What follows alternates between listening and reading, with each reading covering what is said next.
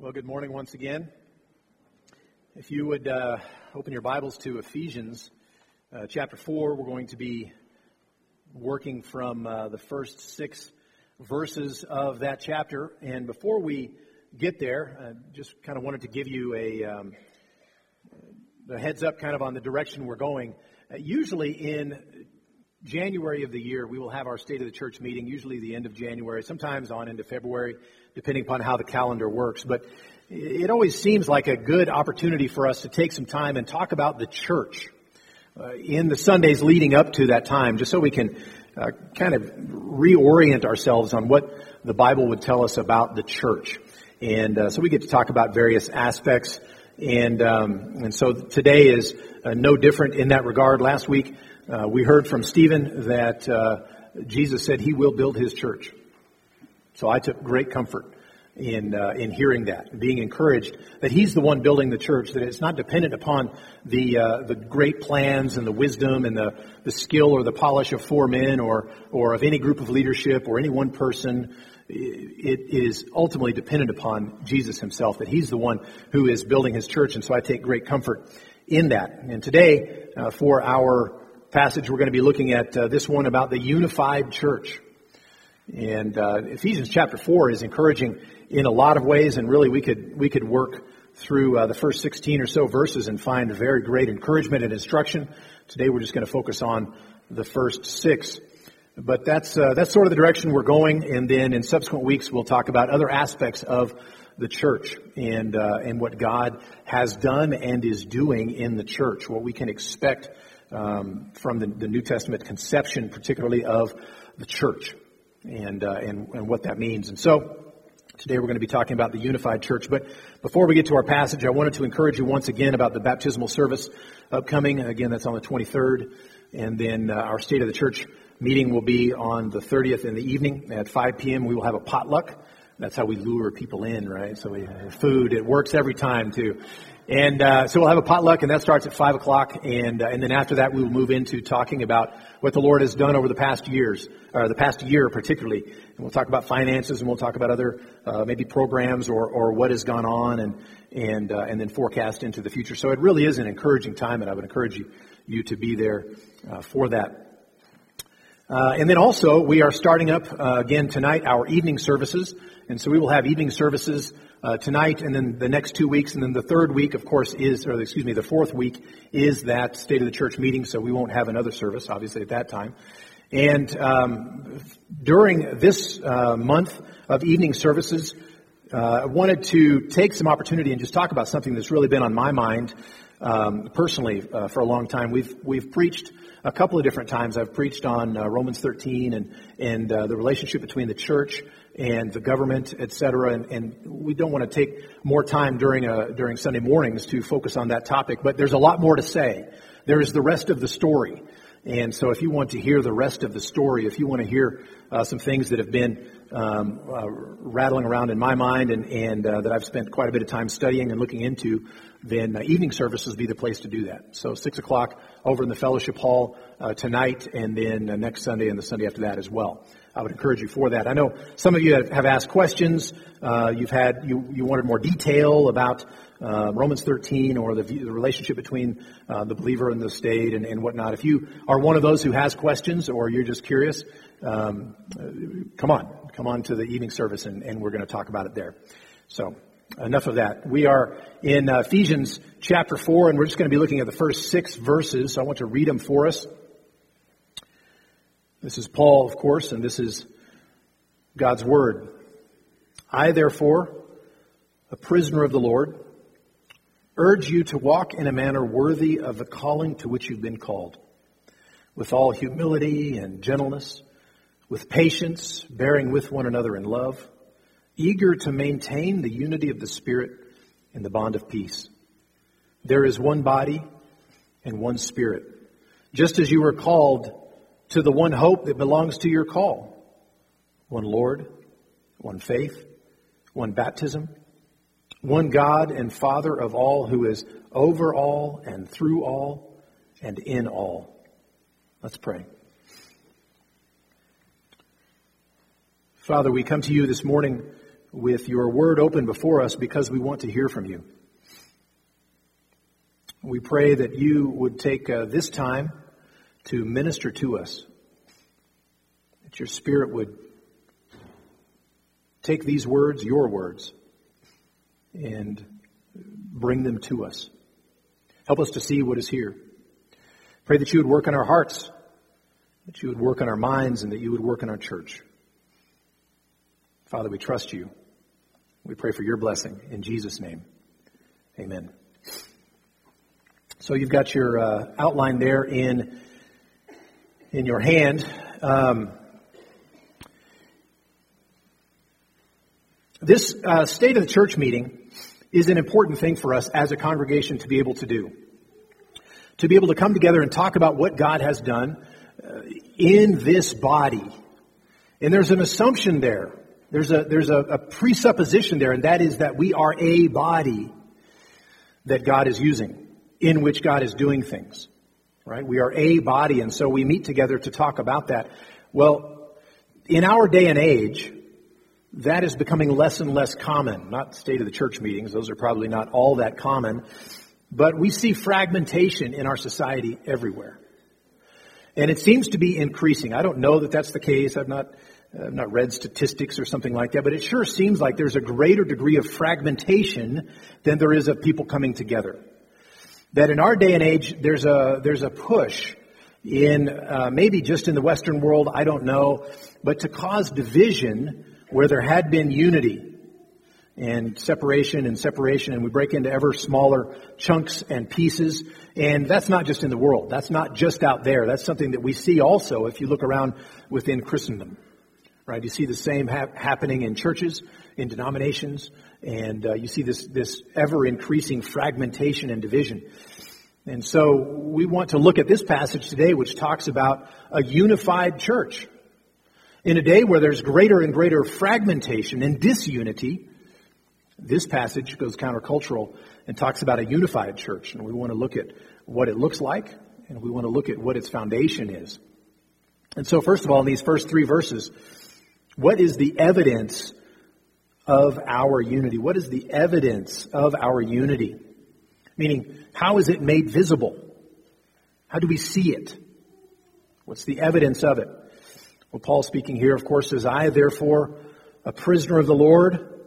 And we need to stop right there and notice the therefore. We talked about this in our Sunday school class. And in your own Bible reading, you need to pay attention when you see key words like therefore.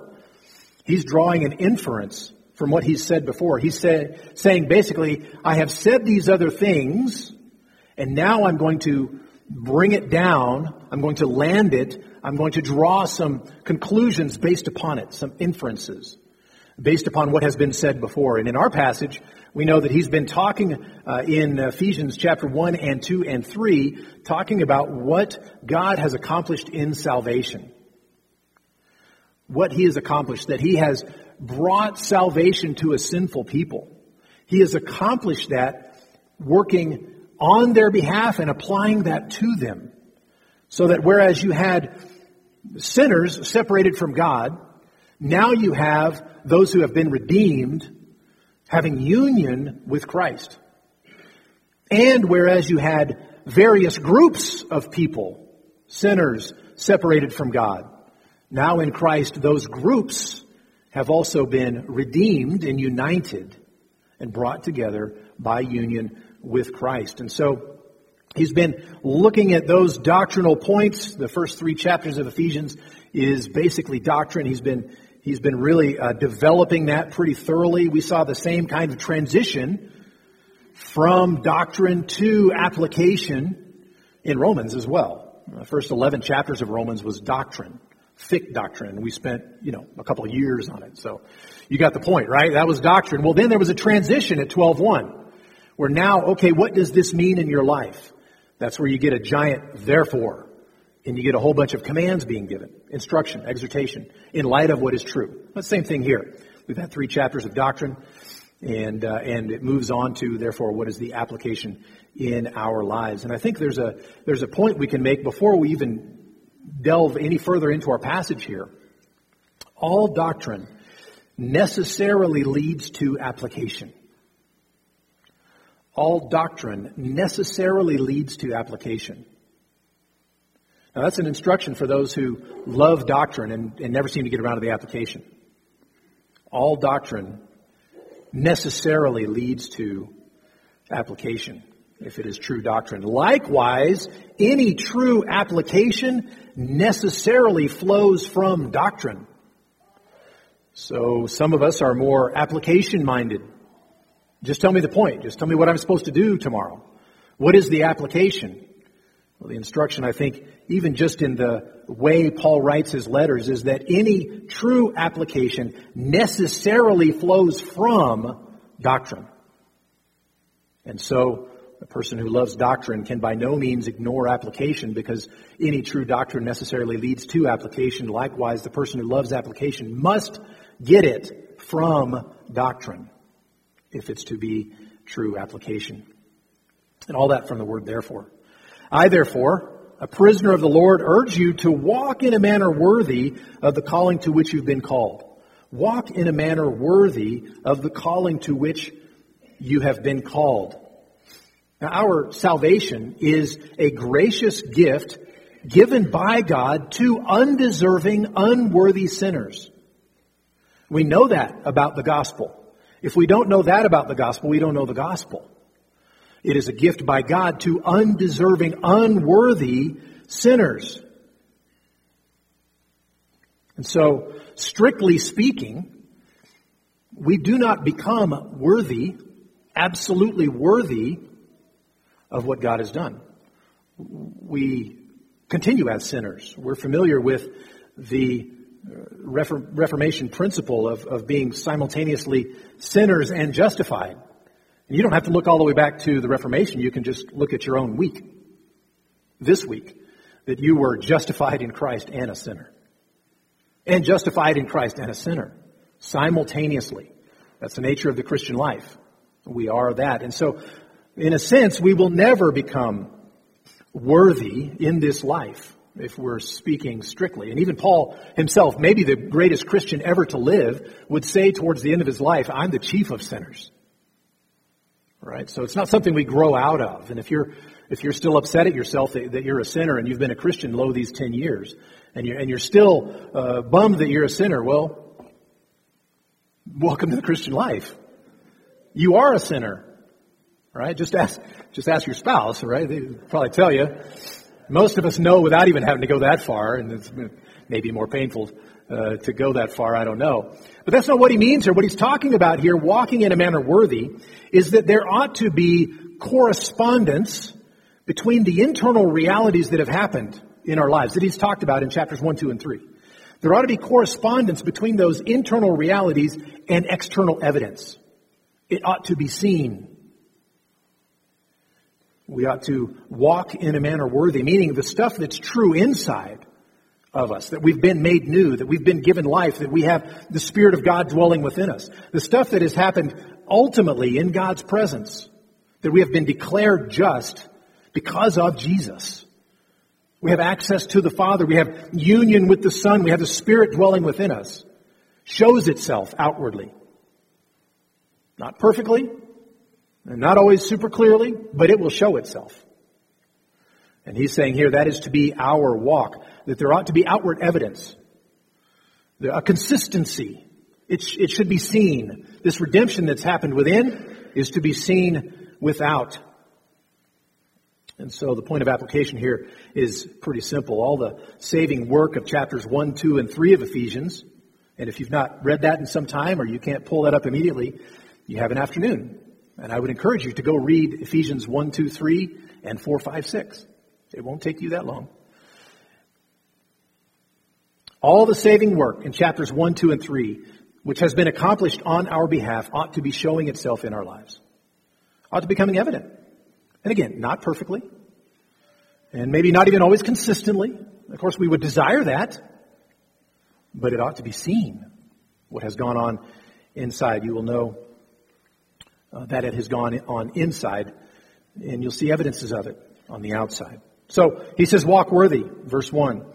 Verse 2, he talks about our treatment of one another. So what specifically are you talking about here, Paul, when you're saying walk in a manner worthy? Like, what exactly do you mean? Do you mean generally speaking? Are you talking about filling out your taxes? And yeah, there's implications for all of that. But here, he's talking about how we treat one another. He says, with all humility and gentleness, with patience, bearing with one another in love. The way we treat one another shows itself, right? Reveals the redemption that has gone on inside. And again, if we think back to what he's talked about in 1, 2, and 3 of Ephesians, he's talking about taking sinners, undeserving, unworthy sinners, who, by the way, don't get along with each other very often, redeeming them by his gracious work, and then placing them together in the body. That's the doctrine he's been talking about. And he says, okay, how does this apply in your life? Well, it's a pretty short trip, right? It's a pretty easy deduction for us to see that, well, we ought to treat each other with all humility and with gentleness and patience, bearing with one another in love. If we all have this salvation by the gracious working of God, if we all get to have peace with God because of what Jesus has done, what the Spirit has applied to us, we have that relationship with the Father, we ought to treat each other that way, right? We ought to treat each other that way. Now, at this point, I've got a decision to make. I could take some time and I could talk about all the ins and outs of what humility means and what gentleness means and what patience means and bearing with one another in love and all those things. And there would be benefit in pursuing those things. But I think, today I'm not going to focus on those, and here's why. Not just because I'm lazy. I have laziness, but it's because you already know what they mean. The problem isn't that they're tricky. The problem isn't that you can't figure out the algorithm. That's not the problem. The problem is deeper in here. The problem is I don't want to. I already know what to do. I don't want to. I'm so busy thinking about myself. I'm so busy valuing myself. I couldn't be bothered to value you. Right? And you see that play out in large ways sometimes. Very visible ways. And in small ways a lot of the time. I'm so busy thinking of myself that I couldn't be bothered to be humble before you. I couldn't be bothered to be patient with you, but you should definitely be patient with me. All right? You see how that's my heart. Okay, and if I'm the only one in the room who has that heart, that's a bummer. I'm probably not. That's a safe guess that I'm not the only one who's like that. So the issue isn't for us to spell out all the details of what humility means and all that kind of stuff. The issue is to see our own heart. Our own heart. Why don't I treat you with patience? I'd rather be impatient with you because I'm really patient with myself. Because I'm really concerned about myself. So that's a much larger issue, is that we just forget to do those things because we're busy thinking about ourselves or whatnot. And thus Paul writes this section. Having explained all of that doctrine, having explained how it is that we have union with God, how we've been made forgiven saints by the gracious working of God. Now this comes right after the doctrinal section, as I've already said. Doctrine done right keeps us thinking about the truths that make sense of and motivate our lives of obedience. Doctrine done right keeps those truths in front of us. If I would just rather, move on past the depravity issues and sinfulness of man issues, because I'd rather just talk about these other things, what have I done? Well, I've forgotten the very doctrine that would cause me to be humble before you. I'd just rather move on and think about something else. But doctrine causes us to say, this is my condition. And if it were not for the saving work of God on my behalf, I would still be there. But God savingly worked on my behalf. And so now I'm in Christ. At one with you. We've been bound together. And so I want to treat you with humility. I entered into this Christian life the same way you did. By the same grace that you did. The history may have looked different. The family growing up may have looked different. The sins that I wallowed in may have looked different. And all of that kind of stuff. But in the end, you are a Christian by the same exact means that I am a Christian.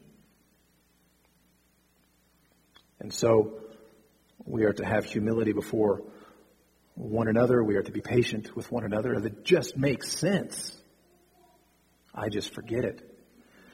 So there's a point of application here for us before we move on. I'm going to have to pick up the pace. Jesus said we are to love one another even as He loved us. That's not news. You already knew that. Your Awana kids know that. That's not new. He who humbled Himself, Philippians chapter 2, would have us be humble before one another. Christ, who was gentle and lowly in heart, tells us also to be gentle with our brothers and sisters in Christ. We just need to remember to do it. We just need to remember who it is we really are. And we will be humble before one another. The one who is patient with us, 2 Peter 3:9, says we ought also to be patient with each other.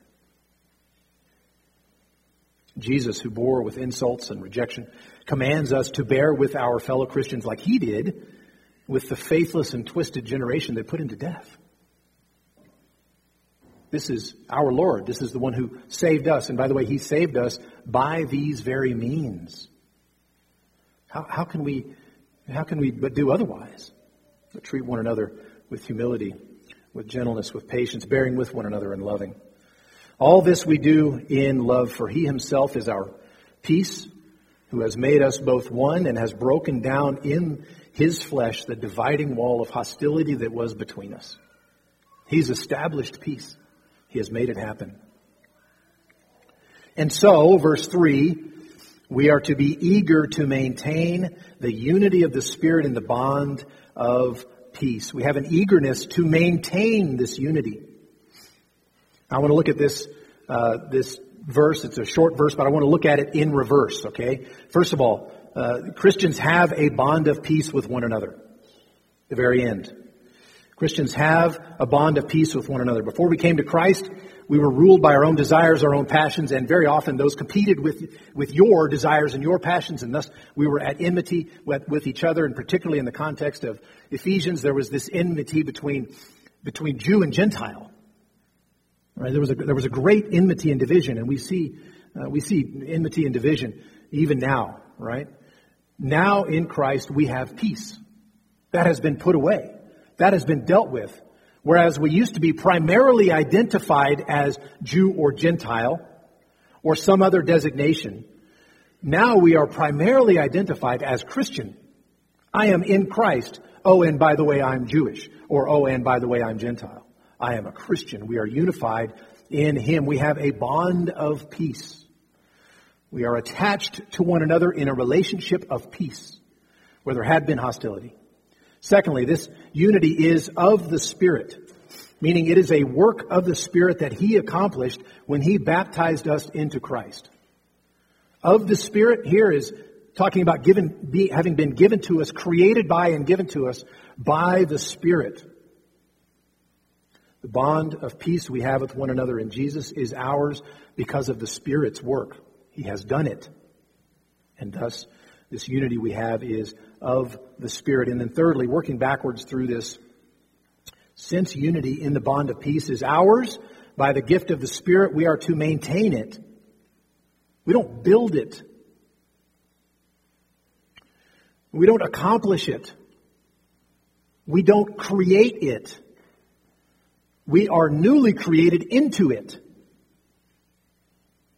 You see the difference? One is something we accomplish, we achieve, we work towards. It's the end goal.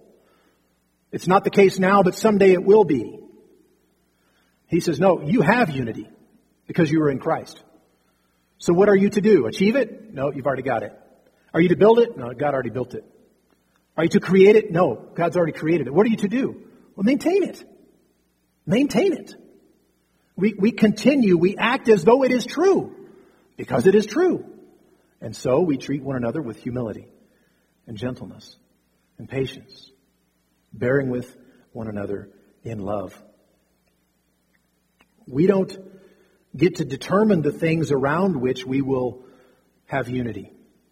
God has already done so. He decides and He tells us what the nature of our unity is. And this is what He moves on to do in verses 4 and 5 and 6. What is the foundation of our unity? Now, I love this. This gives us a peek into Paul for a second. I've said many times how Paul starts off with the doctrine and then moves on to the duty, or the obedience. The exhortation comes later, right? Well, here, I love it that Paul went through 3 chapters that are dense. 3 chapters of doctrine. And he transitions to what is going to be the exhortation. And he makes it 3 whole verses before he goes right back to doctrine. It's a man after my own heart right there. I just love how he does that. And I think there's a connection. I'm joking on one hand, of course. But I think there's a close connection that we could draw here. You cannot separate the two. Doctrine and duty. You can't separate them. How will you know what to do if you don't know what is true?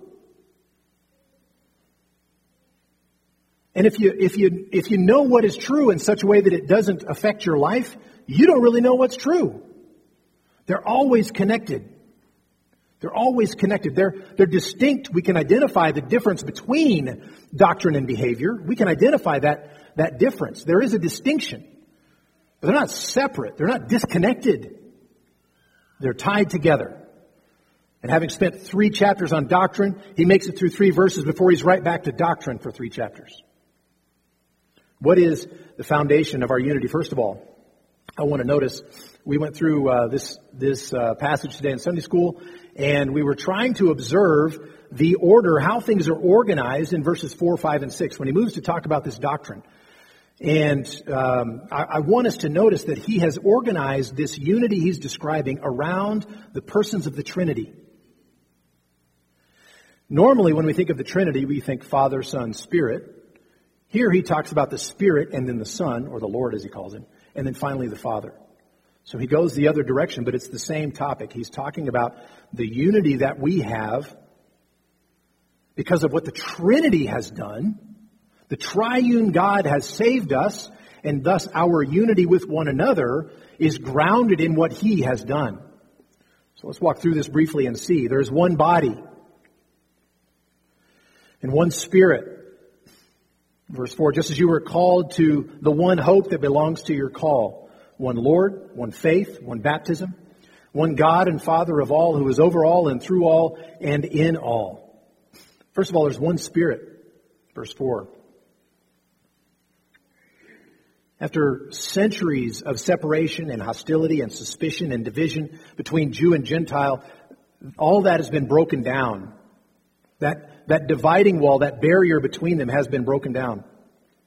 Now, I don't think we can quite imagine that distinction and that barrier and that hostility. It went on for over a millennium. We've got problems in the U.S. They haven't lasted a millennium.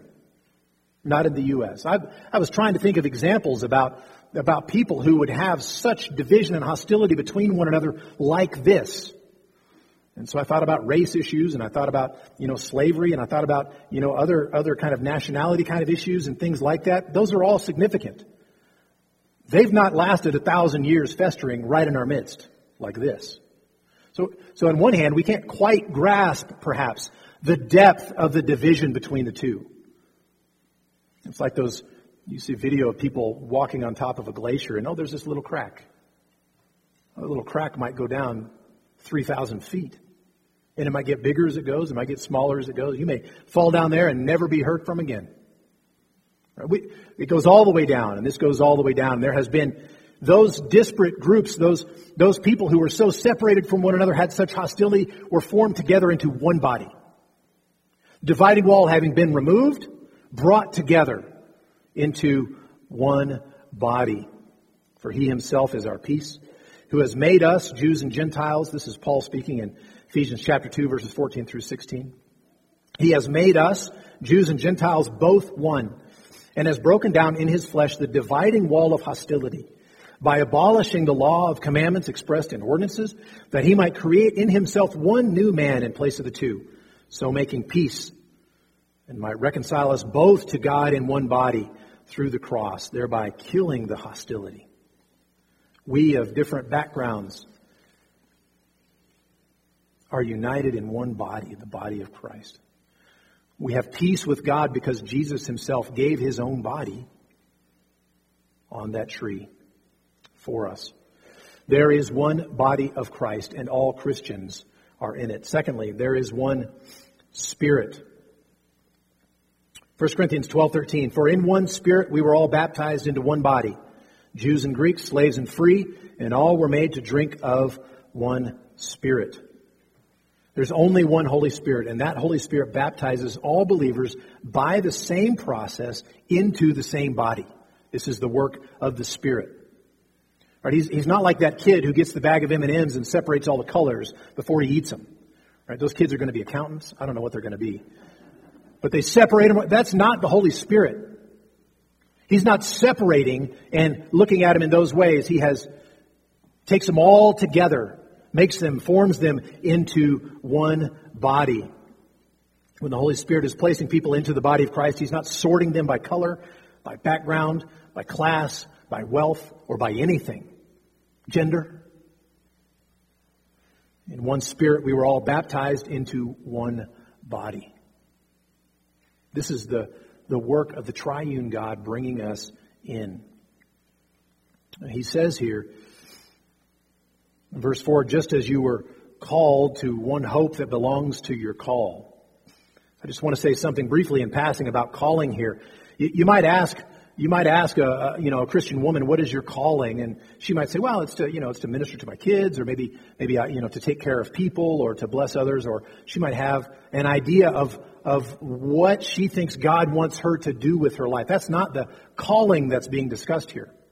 The calling that's being discussed here is about being placed into the body of Christ, being called, being brought in. There's movement attached to it. This is not the kind of calling like it's my calling to do some of these other things. This is the calling of God that results in salvation. It's the means by which we were brought into the body of Christ. This is the Holy Spirit who issues that call. He's the one who brings us in. We're talking about being called into salvation, into the Christian life to begin with. So there is one Spirit, and there is one hope. There is one hope. Now, if you were to take the message of hope to your hostile neighbors who don't believe in Christ, and you were to talk about hope, they want hope. Everybody wants hope, and particularly hope for the future, or maybe even specifically hope about where we're going to go when we die. Everyone wants hope, and that hope is found only in Christ. And can you imagine what the unbeliever is dealing with when that comes? Because the hope sounds great. It sounds great, and I want that hope. Oh, it means it's all wrapped up in the work of God on my behalf. It's all wrapped up in Jesus himself and what he says. And how am I going to take that deal? It's for the mind of the unbeliever who doesn't understand really the value of Christ, that's got to be a difficult pill to swallow. Because life is lived as apart from Christ, we get to be our own king. And part of what's happening when you become a Christian is you realize, I'm not the king. Jesus is the king. And you've got to give up your throne. It takes the work of God to make that change. There is only one hope, and it's one hope that is common to all Christians. No matter who you are or were, the hope given you by the Spirit of God is the same.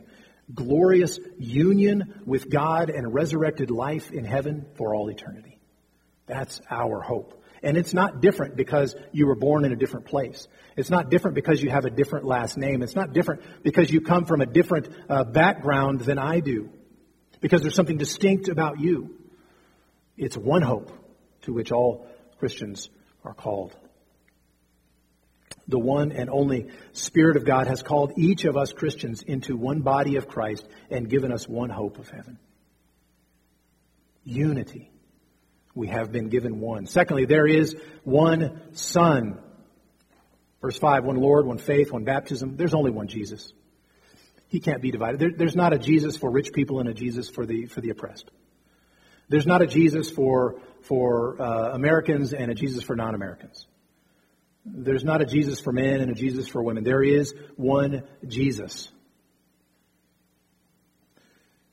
That ought to be simple. But sometimes you will hear people say, well, my Jesus wouldn't do that. That always concerns me because there is only one. And Scripture tells us about him. And salvation is by him and by him alone. There is one Lord. There is one Jesus. And his sacrifice, his life of obedience and his death on the cross is one. And by the way, we all needed that. It's not as if some of us needed Jesus to have been obedient to the Father and some didn't. No, we were all alike stuck, guilty before God, not having righteousness before him, but instead having guilt before him. There is one Lord who paid that penalty. There is one Lord who was obedient in that way to the Father and accumulated righteousness so that we could have it. There's only one Lord. And there's one faith. Moving along, it's an objective faith. It's the content of what we believe. The faith here is not me believing. That is also called faith. But here it's the content of Christian doctrine, specifically gospel doctrine. That's what he's talking about. There is one faith. It's the content of what is believed. There is a unity in what is believed by everyone that is saved. The holy triune God is our Creator, who made us and has every right to demand and expect our obedience. But of course, mankind disobeyed in Adam, and we were all plunged into sin and condemnation. Desiring to redeem fallen humanity, the Father sent the Son, born of a virgin, born as fully human and yet remaining fully God. He lived a sinless life. He died at the hands of unjust men in order to redeem sinful humans. These are core issues. He was buried and then bodily raised from the dead on the third day. And then he ascended back to the Father's side, and he will return again someday to judge the living and the dead. This is the faith. There is only one faith. There is only one faith. One Lord, one faith, one baptism. We're probably talking here about union with Christ. It's not talking about dunking that happens that we're going to do in a couple of weeks. It's not talking about sprinkling that some churches do. Not the act of contacting water with a new believer, but the fact of the new believer being united with Christ, brought into union with him and having been baptized into Christ. One God and Father. All of this has been accomplished. This is how he finishes out this section. One Lord, one faith, one baptism, one God and Father of all, who is over all and through all and in all. The idea here is that God is the one who has been sovereignly at work orchestrating this whole thing. This has been his plan. This is what he is accomplishing. And there's only one God. That's one of the clearest truths of the Scripture. Start from the very beginning. In the beginning, God. Go to the Shema. Hear, O Israel, the Lord our God, the Lord is one. Deuteronomy 6. There is only one God. That's one of the main themes of Scripture. And this one God has one way of salvation. And everyone who is saved in the same way. And there is unity amongst those people. I could say more, but for the sake of time, I'll move on. Here's my final point of application, I think, for us. Since our unity is rooted in doctrine, we ought to take seriously the doctrine of the Bible. Bypassing doctrine in favor of building unity is like trying to build a house and bypassing the foundation. At first, that house might look okay from the outside, but closer inspection will show dangerous cracks. And then when a storm blows in, that house is going to collapse. Christianity is a doctrinal faith far from being endangered by doctrine. Paul is saying here that our unity is founded upon biblical doctrine. So let's take that seriously. And think about what he has talked about here, the unity that we have, the basic unity that we are to maintain. Since I needed grace to be brought into the Christian life, and you needed the same grace to be brought into the Christian life, to be redeemed before God, you and I needed that same grace of God. How can I lord it over you and be prideful towards you? Have I just denied what I've just said? I need to go back and remember, I get to be in this Christian life the same way you do, by the grace of God. Because He saved me by His grace, not by my merit. And by the way, you, if you're saved, were saved by His grace, not by your merit. There is a parity. There is a unity in that. So we can be humble with each other. And we can be patient. When your sin shows itself, or my sin shows itself, we can be patient with each other. Because if yours is showing today, you can bet mine's going to show tomorrow. You might have to wait 24 hours to see mine explode. So we can be patient with each other. I don't have a monopoly on that stuff, and you don't either. So we can be patient with each other. We were placed into this Christian life by grace through faith in Christ, and there's only one of Him. And so we can treat each other with patience. We can bear with one another. Love one another. Because of what is true. Because of these doctrinal truths. Because of the unity of the gospel. Unity is in short supply in our day. People seem willing to divide over just about anything. Just about anything. For genuine Christians, though, God has presented us with a unity that is built upon His own unity. The Holy Spirit has called every last Christian into the body of Christ and given every last one of us the same sure and certain hope of eternal peace with God in glory. That's what the Holy Spirit, has done. The Son has accomplished His work of obeying God's law perfectly, dying in our place as the perfect substitute to pay for our breaking God's law. And only through what the Son has accomplished and our being identified with Him by faith do we have peace with God. The Son has done it. And there's only one of Him. The Father has ordained that we would be saved in Christ and united in Him into one people for God's own possession. We have been given unity around the gospel by God's saving work. Ours is not to cobble together some form of unity, but rather to strive to maintain the unity that He has given us. So that means we cling to the truths of the gospel and we seek to understand and defend them. And then, understanding gospel truth and the fact that we have peace with God based entirely on the gracious saving work of the triune God, then we treat one another with humility, gentleness, patiently bearing with one another in love. And it shows itself outwardly. Our inward unity that we have by the work of God shows itself in the way I treat you. And so let's be patient with each other. Let's be long-suffering. Let's be humble and gentle with one another. Let's love one another. Here's why. Here's why. And He's placed us together with His Holy Spirit within us, so that's also how. Let's pray. Father, we are amazed when we think about what You've done for us in Christ, that You, through whom are all things, You are over all and through all and in all, that You sent Your Son for rebels like us, redeemed us in Christ, by His obedience, by His death on the cross. When we are united with Him, we have His blessings, we have His spoils. And your Spirit applies that to us, baptizing us into one body and giving us one hope.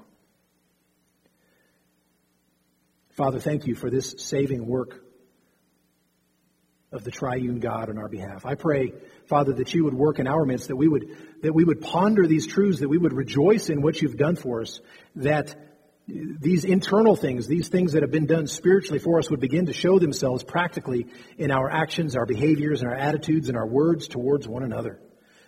That we would be eager to maintain that unity that we have in the gospel.